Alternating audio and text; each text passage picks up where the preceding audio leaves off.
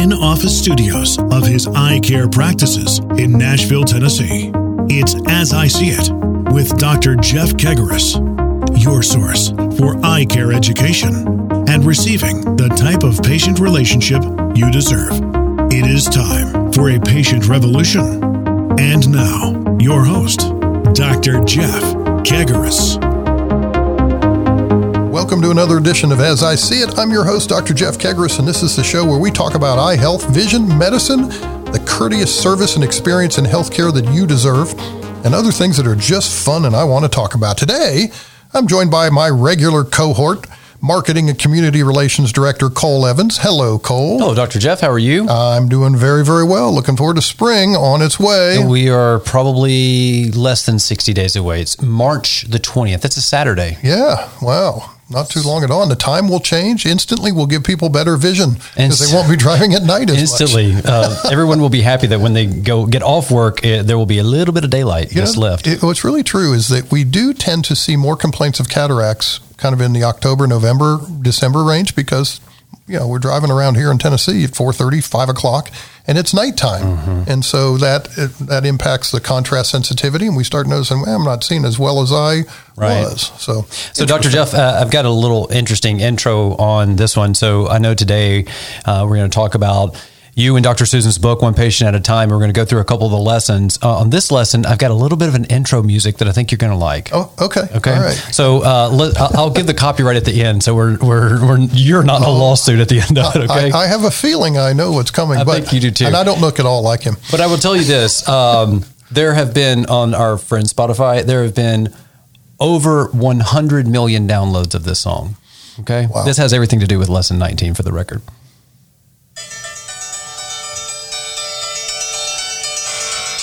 I wonder how many people listening right now just needed to hear that. They knew it. And they know exactly. That's right. So I won't.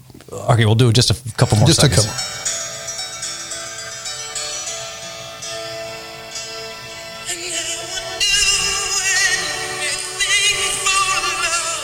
Okay, so the legality is, and I know this because, I spent a few days in radio. On the selling side, they'd never put me in front of a microphone. I think the magic number is 10 seconds. So if you let a copyrighted song go to over 10 seconds, that's why you'll pay attention. When you see it on commercials, you'll hear big pharma commercials are the best. They'll take a song like that, mm-hmm. and they'll do a rendition of that piano in a different key or going in a different way, but it makes everyone go, "Oh, no, I know that song." Okay, no, I don't. Whatever. Right. But that walks us right into lesson 19. Well, first of all, that was a great 9.8 second rendition from Meatloaf. It was. It absolutely was. I would do anything for love, but I can't do that. That was on Spotify. We love Meatloaf. But that being said, you and Dr. Susan titled lesson 19, and I would do anything for you, but I can't do that. While the singer Meatloaf would do nearly anything for love, even he had his limits. I love that intro because so many people, right? 100 million downloads know exactly what that song is. Song aside, give me an example of some interactions that we have here with our patients when we want to do the right thing. We want to say yes to them so bad, but we just, in a particular situation, we just can't do what they need us to do. Yeah, I think we've all heard that, the customer's always right. I don't believe that. I know that may be heresy. I do believe we treat the customer as though they're always right. Mm. That's a subtle but important difference. I have to balance for our patients what we want to accomplish for them, which is everything that they want, but we have our limits too, and sometimes things are beyond our limits, and so we have to communicate that. And so what we, as you know, from a cultural standpoint, being the drumbeat, we're training all the time on exceed the patient's needs, right. Exceed them, give them things they're not even thinking about, at least meet them, but try to exceed them and make it an experience that is memorable for them. However, that's easier said, sometimes can't be done because sometimes people have very realistic goals, right, but they can't be met. So an example of that might be, hey, I want my new progressive glasses with the transition lenses and the UV filter and the reflection-free surface, but I need them tomorrow because I'm leaving on a cruise tomorrow night. Okay. I'm flying to Miami. And so what we train our staff is that we always want them to say, here's what I can do. But there are times where they have to say, I can't do that.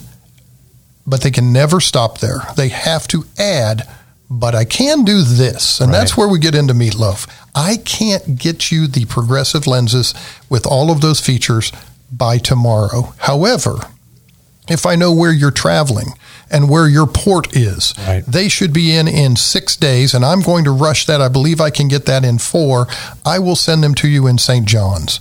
Now that is I can't do exactly what you want, but I can do this. Right. And so that's what we're focusing on in that particular chapter, because I want to make sure that the staff also knows that I'm going to be their biggest advocate as long as they are practicing day in, day out, trying to bend over backwards for people. If somebody gets untoward to them, as long as we maintain personal respect, I think it's okay to say, I know what you want. I can't do that, but I can do this. I always want them to have an alternative. And it's aligning, obviously, perfectly with Lesson 18. We talked about in previous episodes, certainty is more value than uncertainty. You talk about, and we got into the details there pretty good on that conversation about basically doing an audit or a true-up of your vendors. I immediately think of in this lesson, in the example that you're using now, and then you layer COVID on top of it in supply chain. There's a lot of, hey, I have this need. Aside from that, you come in, you want your glasses, hopefully in a couple of weeks, much less 4 to 6 weeks in some cases. So let's take, again, supply side, supply chain, COVID, if you will, and kind of put it over to the side. What might be some other examples? I'm thinking of one. So we had when about a year ago, probably 10 months ago, when we really got deep into telehealth here, when COVID, the shutdown was in deep, but we were still able to see patients online, right, and do a lot there. We were having basically a little bit of a new protocol when it came to patients that get contacts from us. And so let's talk a little bit about, again, aside from COVID and everything being shut down. I'm a patient. I call in. I haven't been to the eye doctor in a couple of years, but I know you. I passed by here on my way to work, and I need contacts. So I'm going to call in. I bet they'll sell me an annual supply of contacts. Is that reality? Well, that's a reality ask. It's not a reality deliver. And the reason is there are legalities there.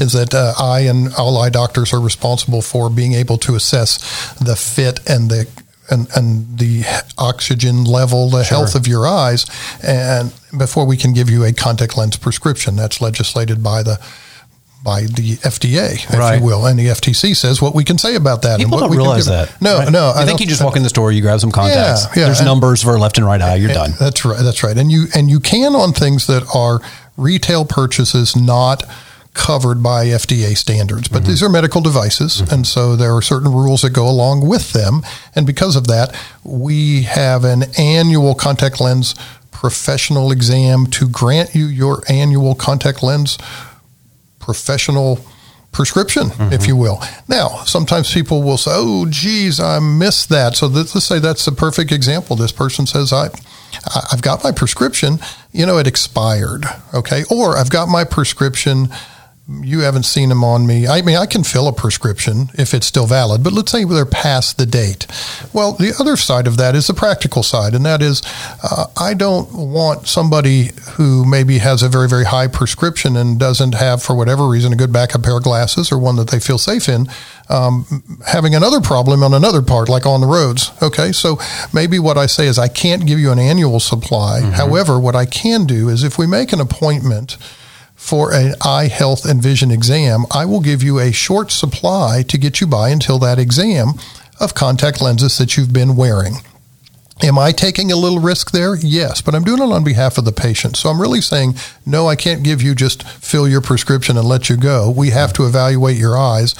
Okay, once you've made that appointment, let's say it's going to be in a week, then I'm going to give you a supply of contacts that will last you, let's say, for 2 to 3 weeks or a month to make sure that you don't run out. And then at the time that I see you, we'll evaluate those, make sure that I'm happy with that on a longer term basis, and then you get your contact lens prescription for a year. As I See It, we'll be right back. Hi everyone, this is Dr. Jeff Kegaris with Cool Springs and Donaldson Eye Care. We've proudly served the Middle Tennessee community for the last 26 years, and I want you to know we really appreciate you. Having an annual comprehensive eye health and vision exam is so important to the health of your eyes. From signs of diabetes, glaucoma, and cataracts, we're looking for it all. Don't let another day go by. Schedule your annual eye health and vision exam at Cool Springs or Donaldson Eye Care. And now, back to As I See It.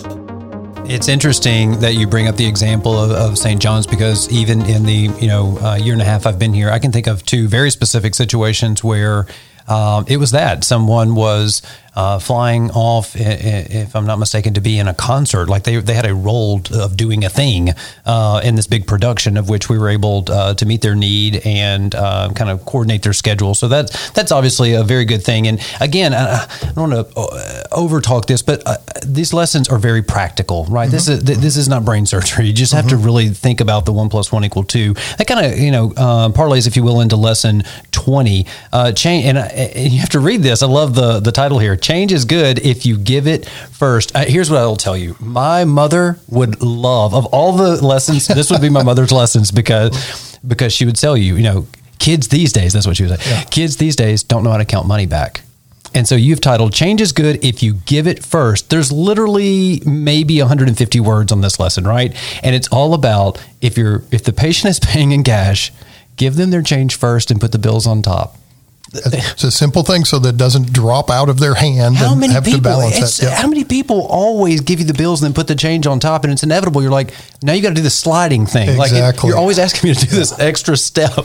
Yep. And so that probably won't be in version 2 of the book, because we're becoming a change-less society anymore. Like, change. What are you talking about? But if for no other reason, if you listen to that, and I just went to Exxon for lunch because I go to as many high-class places as I can when I'm going to eat lunch. Right.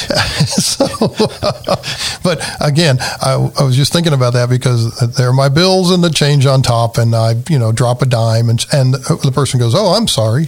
Well, what you should be sorry of is that you didn't give them in reverse order. Exactly. So it's a simple thing. But sometimes the most meaningful avoiding a problem issues are those that you can do something simple to avoid, rather than have them happen over and over again and apologize. Right. So simple. If you're listening out there, whether you are an eye doctor or not, if you're running a business that deals with cash and you're accepting cash, get your staff to count the change back with the change first. That is a very practical thing you can go and start today that makes a difference. Lesson 21, at your service. I love this. I think we are I'm not going to misquote numbers, but I know in Middle Tennessee, there's a very high population, aside from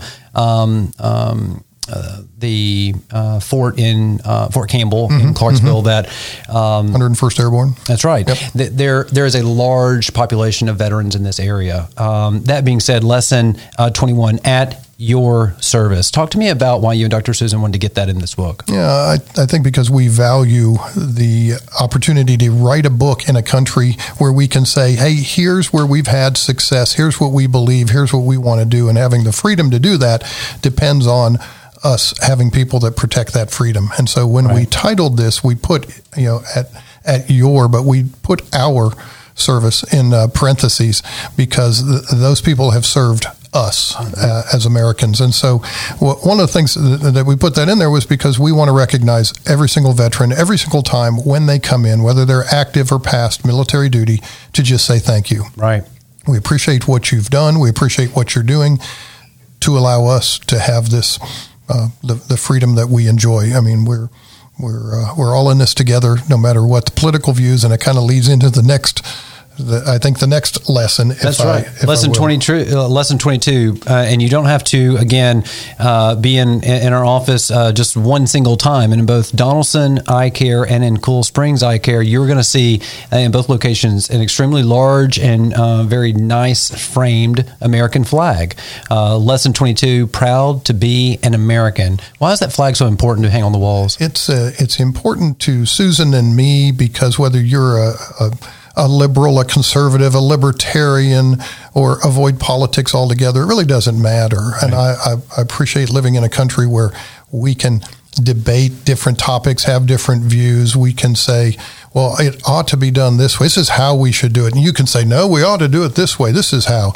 And that's healthy. I don't want to live in this cancel culture where you can't have an honest, open debate. That's how trust and respect develop, when people actually get together and they talk about those things. And sometimes you convince me, sometimes I convince you, and sometimes neither of us are convinced. But the key is, how are we going to go about it? How are we going to make this country the best that it is?